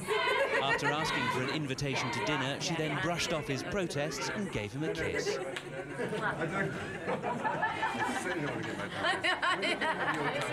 I done a year ago. You've got lipstick on you now. Emma, known as Baby Spice, asked about the young princes, but Jerry was more interested in their father and refused to spare his blushes. Oh, no! And then even more lipstick was applied to Charles's cheek. Or did they? Because we're, 26 years on from that now, and they broke so many different bits of royal protocol. Jerry also told him that she thought he was very sexy and allegedly pinched his bum. However, she says she merely touched his bum or patted it, but did not pinch. There was no pinch. Her justification was patting him on the bottom was against royal protocol. But we're all human. I mean, Luke, we're all human. We're just ordinary men. Just innocent men. But Ash, they may have another opportunity to finish what they started. They may not have pinched in 97, but they could pinch in 2023 because, bit of breaking news here, it's being reported that all 5 Spice Girls are set to reunite to perform for the coronation of King Charles. Well, funnily enough, Jerry, in the last quote I've got here from her, said, "He's part of our heritage and the landscape of the Spice Girls. We consider him a Spice Boy." I mean, a fucking old Spice Boy, maybe. Hey, that's good. There's a quote here talking about the incident saying the prince hasn't been publicly embarrassed like this since he last tried breakdancing, in reference to a 1985 video of the prince being pulled onto the dance floor by a group of teenagers where he proceeded to show off his move. Mate, I need to find that video. I need to see the once prince, now king, basically cutting up a cabbage patch. I would love to see that as well. Also, I mean, yeah, if the rumours are to be true, we could see all 5 of them back together. And, 20 odd years after the event, 26 years after the event. Perfect timing, really. To pinch him on the bum again. Yeah, pinch the king on the bum. How many royal protocols are they breaking there? But it's not all fondling royalty, Luke. There's other stiff. Other stiff. Well, there was something stiff. Yes, it was Victoria. But there's other stuff going on this month as well. There is, yeah. On the 17th, Olive topped the UK box office with You're Not Alone, while Soul Blade topped the video game charts. On the 21st, Radiohead releases one of my favourite albums of all time, OK Computer. It is okay to like that album. It's not being a hipster. While on the 31st, Eternal topped the charts with I Wanna Be the Only One. While on the same day, in news that's certainly pertinent to us, Michael Grade steps down from the role of chief executive of Channel 4 and is replaced by Michael Jackson. Not that Michael Jackson, but, TV's Michael Jackson. Yes, a different Michael Jackson. Maybe the one that was doing the celebrity impersonation on Games Master. Who knows? But, Michael Grade stepping down, good. You can fuck off. I don't like Michael Grade. He cancelled Doctor Who. Prick. But, Ash, before we do leave the month of May, is there anything in the magazine that we want to cover? Just a little one. It's actually something I alluded to last month, which is Sony snatch Nintendo. Rare hit in poaching raid. Oh, rare, eh? Yeah, so not Argonaut, as was kind of hinted in the PlayStation rumours. Sony have upped the pressure on Nintendo by helping themselves to some of the big-end people at top developers Rare. The team, who worked on flagship Nintendo titles like Donkey Kong, Killer Instinct and GoldenEye, have set up their own company called Eighth Wonder, which has very kindly been financed by Sony. In return for their cash, Sony have got the rights to publish the company's first 3 PlayStation games and first refusal on another 3. According to the team at Eighth Wonder, they wanted to join Sony's ranks because they viewed them as the market leader and that the PlayStation was the most versatile of the next generation consoles. While no details were available about what kind of games are in development, the first is due to be released in the first half of next year. The defection will cause little damage to Rare, who are 25% owned by Nintendo, but it does go to show how leading developers are starting to view the console market. Sony, needless to say, are a bit chuffed, because holy hell, that is a hell of a thing to say about, the company that essentially bought you, owned you, helped fund you in developing some of the most respected games of the past generation and now this generation, and you defect to set up your own company, slide into bed with Sony because they are the market leader. Well, they don't really go in the end, do they? Because there's the Nintendo Rare relationship stays strong for many years because they got games out on the N64, including Donkey Kong 64. Well, okay, so we get this news article here. Eighth Wonder did exist. Specifically, they were approached by Sony, a group of developers. They did go and form their own company. There was a deal for 3 games and the possibility of 3 afterwards. And at this point, you had Oliver Davis, not that one, a different Oliver Davis, Oliver Norton, Steve Patrick, Jeff Stafford, Christopher Gage and Adrian Smith. They were all Rare employees and they left to form Eighth Wonder. They were working on essentially a Bomberman clone. I've got an article here, a post by Jamie Hemmings, who was an artist working on the game, and that was going to be their first title. But then people left, Adrian Smith left first, and then Andrew Wood and Jamie Hemming was brought on board. The title was shown at E3 1998, and then at some point after that, with about 3 months left, Sony pulled the plug on the game, and then Eighth Wonder as an entity were gone before the end of 1999. So they were a studio that were essentially set up by people poached by Sony, but they never actually got a game out. Oh, that's a shame. And if you go to Unseen 64, they've got a bunch of screenshots, they've got a bunch of in development, and the game does look kind of fun. It definitely looks like a Bomberman clone. I would almost say that there's a chance that the reason it was cancelled is because of threats of legal disputes, because I think they would have the possibility of doing that. But it does look like a very fun game, and the graphics they've got a Rare vibe to them. There's a couple of screenshots, and I'm seeing bits of kind of Banjo and Kazooie type stuff in there that you would see come out. But yeah, so Sony did poach developers from Nintendo and then kind of biffed it, or just lost interest or lost faith or decided to move on. Maybe decided they just didn't have what that Sony were looking for at that point, because also at that point, Sony would have been well into the development cycle for the PS2. So they'd probably been cutting money from any PS1 development and putting money into bigger developers who were looking to develop for the PS2. And we go into the last month that we'll be covering on this episode, June. And on the first, Absolute Power tops the UK box office, while on the 7th, we have a new number one at the top of the music charts. It's Hanson's Bop. A song that I loved, then hated, and now love again. I've actually got a lot of respect for Hanson, a band still going to this day, and in fact some of their more recent tracks have been certifiable bangers, although not on the global success scale that Bop was. But here you were with a band made up of siblings, all musically talented, all capable of writing their own songs, playing their own instruments, and it was kind of the anti-boy band. Yeah. Or anti, pop band. You take that to a degree. I know they can write their own songs and stuff like that, but you're anti-NSYNC, you're anti-Spice Girls, certainly, where they were doing everything themselves. And they were also, whereas the Spice Girls in particular, as a direct competitor, were edgy. They were fondling royalty. They were doing this, that, and the other. Hanson were just wholesome. They were just nice boys. And a song like Bop, you've got kind of a lot of Americana history there. You've got bits of doo-wop. You've got bits of the Beach Boys as well, particularly with the harmonies. And it was the perfect song for the summer. It was bright. It was light. It was just fun. I love the song. I think the song is great. I thought it was great at the time. Like you, I probably went through a similar thing of you love it when it came out in 97, but sort of the older you get, the more like, oh no, maybe that song is actually quite lame. But actually, when you listen to it now as an adult and you can reflect on it properly, it's a great little song. It's a great little ditty. It is not just it's a perfectly serviceable song, it's really well composed. It is catchy as all get out. And it is very well performed. And it's number one for ages as well. It's number one for ages, and it featured on lots of best ofs of the year. It won a fair few awards. And even now, when you talk about the 100 greatest songs of the 90s, Hanson Bop will often be in that top 100, depending on who's doing it. It will always come up. I mean, 2021, Rolling Stone magazine/website ranked it as the 9th best boy band song of all time. That's a pretty good accolade.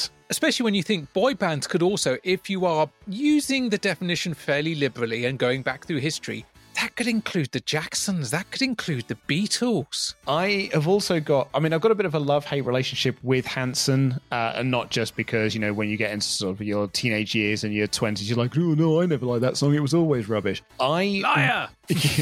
No, exactly, or just fool. When I was a late teen, I had long hair. I'd grown my hair out long because I'm fucking metal, mate. My hair was incredibly straight. Like, there was no kink to it whatsoever. There was no kinky to it whatsoever. It was as straight as an arrow. No matter how much you try and make it dirty or anything, it always looked sleek and shiny.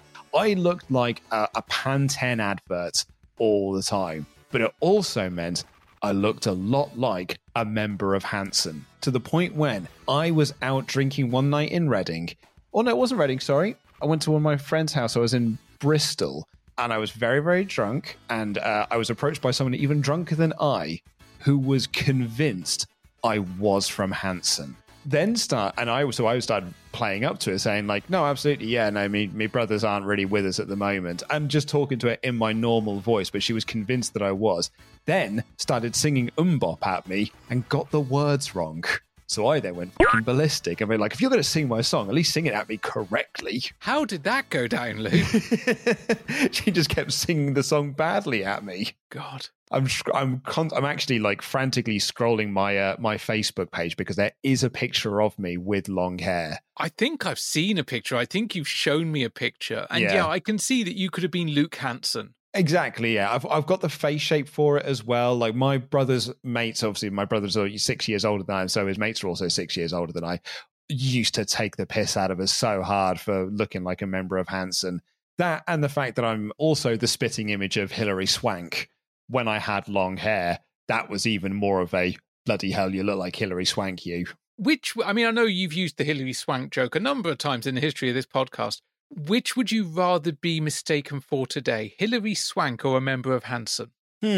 I think probably the Hilary Swank's a harder one because I haven't got the hair for it anymore. I haven't really got the hair for the Hansen one either. I'm happy with either, really, because they're all nice. They're all good-looking people. Yeah, Hansen certainly are lovely people. They appear to be just as bloody wholesome as you'd expect them to. Pricks.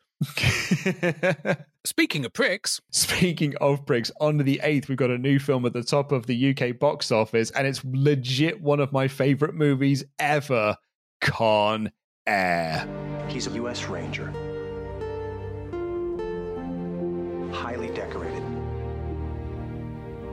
Did a little hell raising when he was a kid, but nothing serious. He's defending his wife. Got in a drunken brawl. And he killed a guy. Could have happened to you or me. After serving the last of his sentence, Cameron Poe is taking the first plane home to his wife and daughter. Today's flight is a special one.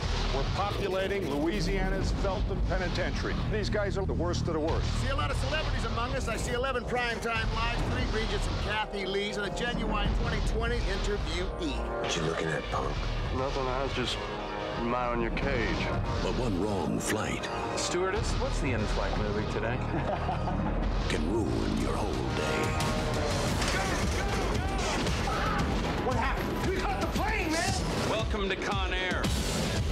Jailbird 1, you are not cleared for takeoff. And nobody on this aircraft gives a flying. I had not watched Con Air for more than a decade, probably actually since it got maybe its network television premiere following this release. And then, I want to say it was last year, either ITV or Film 4 showed Con Air. And I missed the first 10 minutes, but boy howdy, I was there for the rest of it, because this film has aged so weirdly, but it is a bloody good time. And you want to talk about Hansen hair. Nick Cage has got the long locks are flowing in this one. And he has got a flawless accent in it as well. There's not anything to be criticised about his accent work within Con Air. Put the burner down. School is very important. There is not a year that goes by that my wife and I do not watch this movie. We will sometimes watch this film 2-3 times a year. Because if we get to a Friday night and we're like, what do we fancy watching? I just want to watch Con Air. Like, it's this and Face Off are like our two sort of go-to action movies that we just will want to throw on just to be like, I want to shut my brain off for an hour and a half and watch a great 90s action movie. These are the two movies we turn to.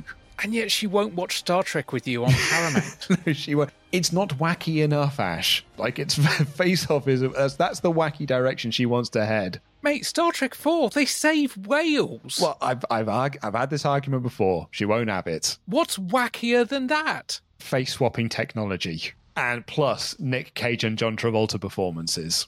But if Nick Cage was in a Star Trek movie, do you reckon she'd go for it? Maybe. If he was doing a funny accent, that would probably convince her even further to jump on board for it. But it's not just Nick Cage that's great in this movie. John Malkovich is amazing in this movie. He's so good as the villain. Steve Buscemi is awesome in it. Ving Rhames is awesome in it. It is a brilliant... John Cusack is great in the movie. There's not a bad thing about Con Air. Everyone in that movie gives 110%. And always in the right direction. I did interview Simon West, because obviously he does the Tomb Raider movie. So I interviewed him for the book. And he mentioned in there that J.J. Abrams did a script rewrite for Con Air, because that's how Abrams got his start in the industry, was doing script rewrites and stuff. He did an uncredited rewrite on Con Air. And the reason he goes uncredited, at least according to Simon West, is because only one line of dialogue from his script makes it into the final movie. However, according to Simon West, J.J. Abrams was paid more than he was for that one line of dialogue, effectively. That's Hollywood for you, man. Oh, very much so. Moving on to the 10th, we've got the debut of docusoap Driving School on BBC One. That really is a sign of the times that we're moving into getting more and more of those. While on the 14th, Mario Kart 64 tops the video game charts and apparently is disappointing, according to GamesMaster. I'm sorry. I still think it's the best Mario Kart. Me too. I look forward to your tweets and emails. And on the 15th, everyone got their multi-pass to go and see The Fifth Element as it topped the UK box office.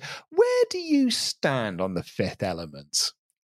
Just to the right and kind of half a step back. Yeah. But with my hand on one hip in kind of a casual, oh really, kind of way, as was the style at the time. It was my friend at school's favourite movie. I genuinely love The Fifth Element. I think it is a masterclass of design. I think it is so beautifully European. Mm-hmm. And it is, I think it's great. I genuinely love The Fifth Element. It is absolutely bonkers and batshit. And I haven't watched it in a long time, and I should rectify that. I should rectify it as well, because I've not seen it in ages. It's bonkers to say the least, but Bruce Willis is having a great time. There's a very good video essay I would recommend about it called Born Sexy Yesterday on YouTube, but there's like some really like great stuff throughout there. I think Mila Jovovich is really, really good in it. It's such a fun film. There's some great practical prop work, some great model work, some fantastic costume design. It's just it's a fun time, Luke. And who could forget the great line, I only speak 2 languages, English and bad English. At least enough to get a GCSE. But on the 21st, we've got a new game at the top of the charts. And this is another one I had for the PC. So it was a real, this is very much in my wheelhouse. Carmageddon. AKA Controversy-ageddon. AKA a death race tie-in game for a movie that was never made. Abso-bloody-exactly. There was meant to be a sequel to Roger Corman's Death Race. It was through various levels of pre-production. It was cancelled, but by the time it was cancelled, progress on the game had already been made. They'd even come up with a new physics engine, which kind of is still... There were some bits of that physics engine to do with how objects meet and conservation of momentum and things like that games today still don't do quite as well. And that this game did. It was using an existing game engine, but the physics engine was something created completely new. But oh my God, this was more controversy to a degree than I think Mortal Kombat ever had, because this went to court. Oh yeah. This was released in multiple versions across multiple countries. The version that was first released over here, all the pedestrians became zombies and bled green blood. But eventually there was a patch that mysteriously leaked onto the internet that let you set it back to how it was. Although they did eventually get to release it as it was originally made after, I think it was 10 months. The BBFC's basically decision was overturned. The appeal worked and they released it as originally intended. But I remember getting this game and I remember hiding this game. Mm-hmm. Yeah, this was a game that we had. This must have been in 97. If not 97, then it was certainly in 1998. And it was not a game that you played if mum and dad were around. You sort of played this one in secret. I was just because that was the style of the time, and that sort of blood, violence, and uber gore was very much an appealing thing at that time. And I was really into Carmageddon. I don't remember doing really playing through the story or going through a lot of the races, but just doing races every now and again just to go through and run over people and all that sort of stuff. Plus, for me, it's got plenty of Fear Factory songs on the soundtrack as well, so I was really into it from that aspect. But this blood patch that mysteriously appeared online, rumours were that it was someone within the development team that released it. Turns out those rumours were true, because it's actually released by the head of Stainless Games. Patrick Buckland released the patch on the internet himself. Apparently, SCI were in on it. The kind of the actual publishers were in on it. And the blood code was actually written into the game before it went gold. Oh, amazing. All this patch was a dummy file. It was a dummy file that contained no useful information, and the patch dropped that file into the game's folder. And when you booted the game was already pre-programmed to look for that dummy file. And if that dummy file existed, the uncensored version launched. So they could probably talk about it now because statute of limitation and the game's available uncensored anyway. But they saw it coming. They knew the problems they were going to have, and they protected themselves from it. However, it was only top of the game charts for 1 week, as ISS 64 topped the video game charts on the 28th, the same day that Puff Daddy's I'll Be Missing You, the tribute to Biggie Smalls, tops the UK charts, a song that is credited as the big change in hip-hop and how hip-hop moved into a brand new R&B style. as we got into the late 90s and into the early 2000s. While on the same day here on our shores, the Hacienda nightclub in Manchester closes, later demolished and turned into flats. But speaking of flat... No, I will... Okay, we are ending this on the highest of high notes. Sure, we had Con Air at the top of the box office. Sure, we had Fifth Element at the top of the box office. But it's time for the best movie of 1997 to reach our shores. Joel Schumacher's Batman and Robin.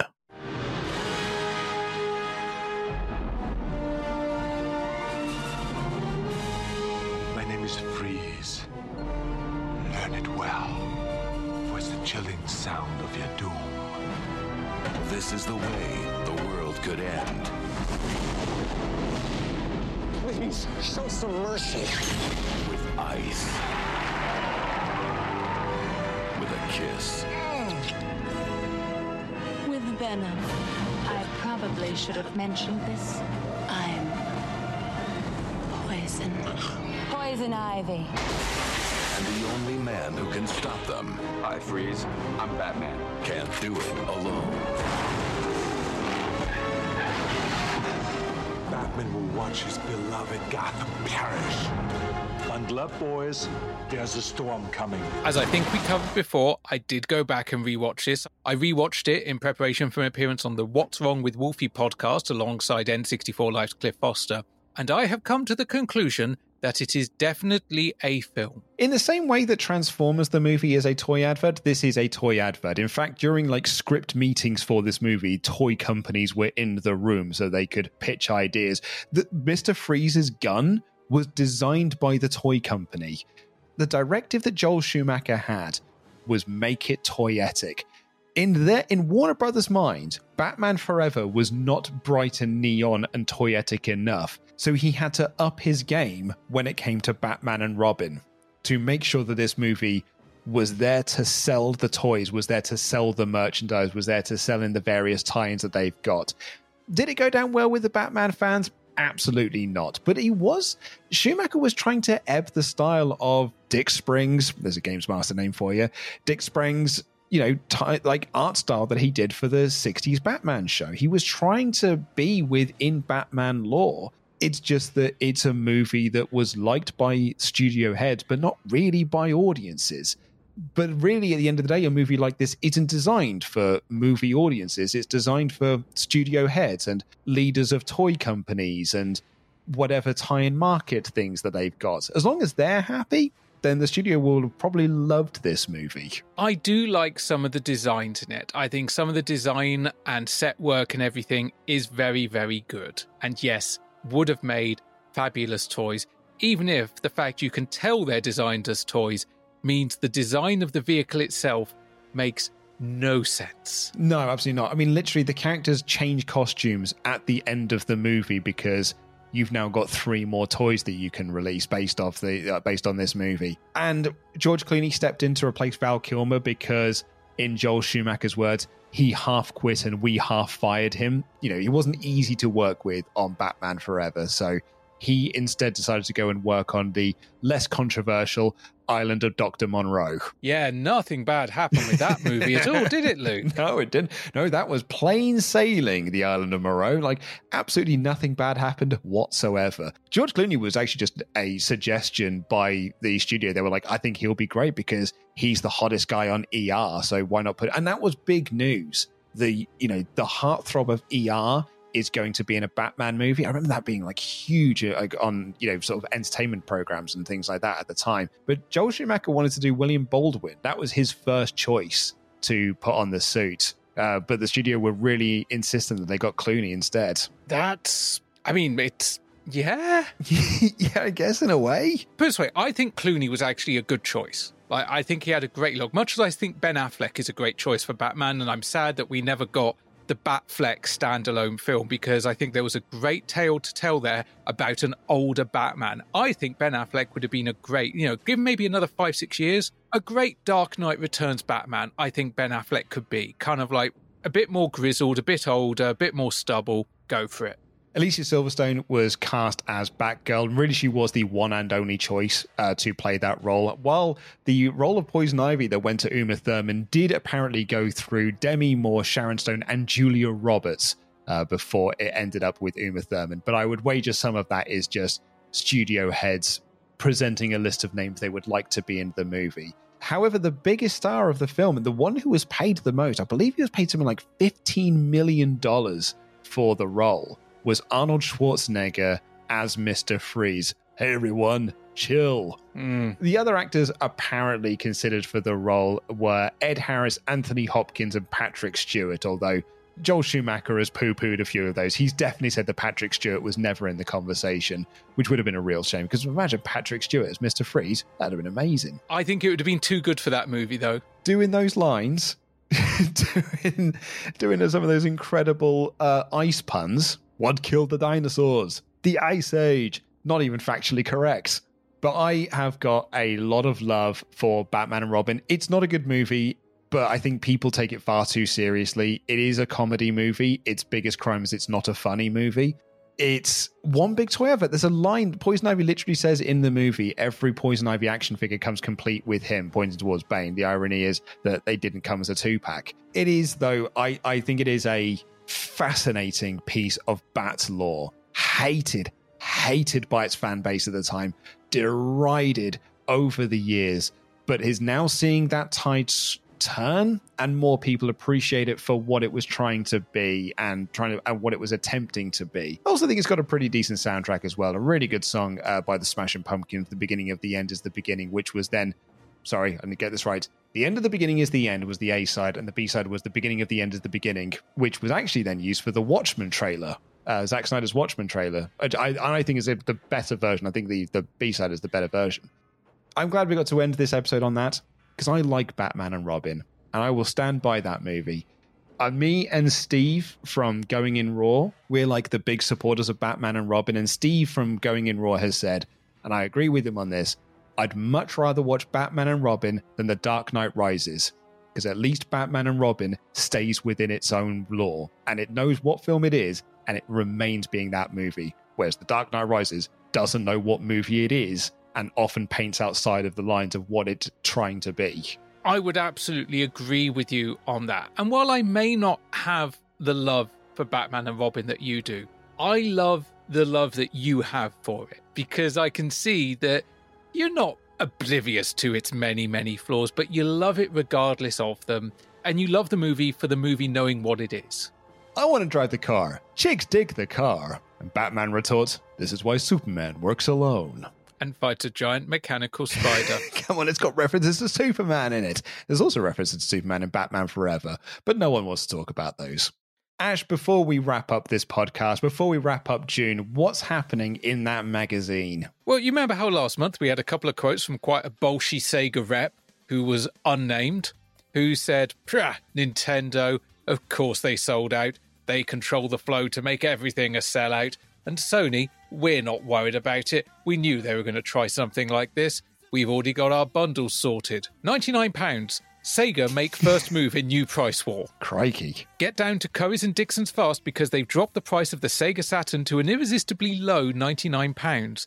According to Sega, it's not an official price drop yet, but they have no objection to Currys or Dixon's doing it, and will be offering the same deal to other retailers soon. Now that sounds like Currys and Dixon's have got inventory to ship, and Sega are like, I guess we try and ride this one out. Yeah, that's pretty much what it sounds like to me. Sega are anticipating Sony would announce another drop in price at the forthcoming E3 video game show. Apparently at the time they were saying that the PlayStation could drop as low as £79. Whoa, that's a steal. But it never did. No. Well, not in this timeline. But yeah, so Sega kind of unofficially launch a new price war, or more, Currys and Dixon's do it on Sega's behalf. It's the only way we're going to get rid of these bloody things. Now, just to wrap up though, you talk about your price wars. Nintendo, having only launched just recently at $249, dropped the price of the N64 to $149. Really? This soon after its release? Yeah, it's so soon. It happened between last issue and this issue of the magazine. That's nuts. You'd be pretty friggin' annoyed, wouldn't you, if you bought one on release? and couldn't get hold of them. People were really pissed that they got one on release and that the price had dropped already, to the point where they started contacting magazines, Watchdog, The Games, to complain about it. And The Games decided to respond by sending punters free joypads, memory cards, or even games if they rang a hotline and could prove that they bought their Nintendo 64 for £250. However, that was a strictly limited offer that ran from May 1st to May 25th and is now over. So chances are, by the time people would have read this magazine and found out about it, they'd be sod out of luck. And Games Master magazine say that the first thing they heard about this hotline was when people started calling them to complain, and when they called for clarification, found out that by the time this magazine would go to print, the offer would already be over. That's insane. Is there any reason given as to why they dropped it? Because it's not even like it's just a little price drop. It's a massive price drop. It's the price of a Sega Saturn price drop. I mean, we talked last month, or in last month's magazine. Sony are dropping their price. Nintendo dropped their price in response. Some of Sega's retailers dropped their price in response, and Sega are like, oh crap, we better make sure everyone else can do that price drop. It's a crazy price war. I had forgotten Nintendo did this. I'd massively forgotten Nintendo did this so soon after release. I'm sure I'd have been pissed off at the time. I was going to say, I can't even remember it now. That's a great point. You're a day one purchaser. Well, day one, day two. Yeah, but you know what I mean. Ish. Yeah, but I can't remember being that annoyed. I probably just kept my head down and hoped my parents didn't notice, because otherwise they'd have been all, oh, you're wasting your money on that console. It's actually a news item that makes me, not annoyed because that's not the right word, gutted, that Games Master wasn't on the air, because that would have been a really interesting news item on Games Master. I would have really been intrigued to get Dominic Diamond's perspective on that. And Ash, I think we're going to have to put a stop to our journey there. Next week, we'll be going through July, August, September, October, and half of November as we get towards Series 7. And there's some really big bits coming up next week. You know, not only just the movies and that, but also the death of a princess. Oh, God, we're going to keep it light then. Yeah, it'll be a really fun time next week, I guess. But, you know, there's also the Lost World Jurassic Park, so there's that. And a Castlevania Symphony of the Night review.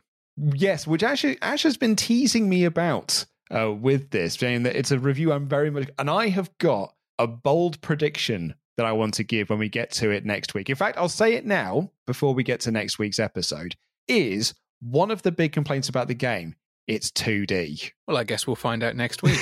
We'll find out next week. What a tease.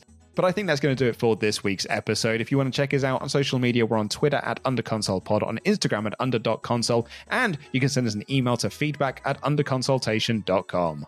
And if you want to chat with us in real time, chat with other listeners, other fans of Games Master, retro gaming, and pop culture, you can do so over on our Discord. And you can support this podcast monetarily over at patreon.com/underconsolepod, where you'll get access to UCP Extra and Under Console Nation, our bonus podcast. And at the £5 level, you'll get next week's episode 1 week early and ad-free. But Ash, that's not all. What else do they get?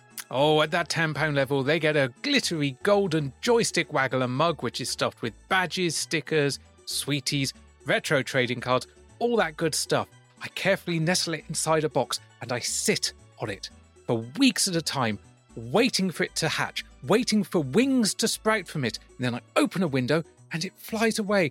Does it survive? Does it prosper? Does it have mugs of its own? Luke, I just don't know. But hopefully the mug gets to them, right? I mean, sure, if you want. And shout out to those £10 backers: Zach, Xanderthal, William, Tom, The Amazing Cliff, Super Sexy David Fisher, Simon, Selena, Sean, Richard, Retro Fun for Everyone, Reese, Phil, Nick, Misha, Matty Boo, Mark, Link, Liam, Kylie, Kevin, Joe Trigg, Joe Mitchell, Jamie, Ian Williams, Ian Roberts, I Am Cheadle, Harriet Mankagirl, Gordon Debster, Gordon Brands, David White, David Palmer, Chrissy Two Sticks, Chris Price, Arcadia Wild Bill, Andrew, Alexis, Adam Warrington, Adam D, Colin, and Andy. Thank you all so much for listening. We will see you in 7 days' time. Take care, everyone.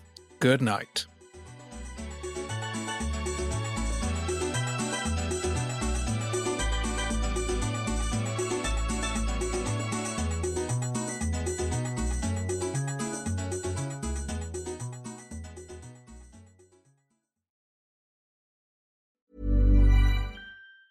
Hi, I'm Daniel, founder of Pretty Litter. Did you know cats tend to hide symptoms of sickness and pain? I learned this the hard way after losing my cat, Gingy. So I created Pretty Litter, a health monitoring litter that helps detect early signs of illness by changing colors, saving you money and potentially your cat's life. Pretty Litter is veterinarian developed, and it's the easiest way to keep tabs on your fur baby's health right at home. Go to prettylitter.com and use code ACAST for 20% off your first order and a free cat toy. Terms and conditions apply. See site for details. Even when we're on a budget, we still deserve nice things.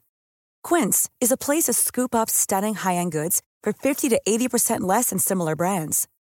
They have buttery soft cashmere sweaters starting at $50, luxurious Italian leather bags, and so much more. Plus, Quince only works with factories that use safe, ethical, and responsible manufacturing. Get the high-end goods you'll love without the high price tag with Quince. Go to quince.com/style for free shipping and 365-day returns.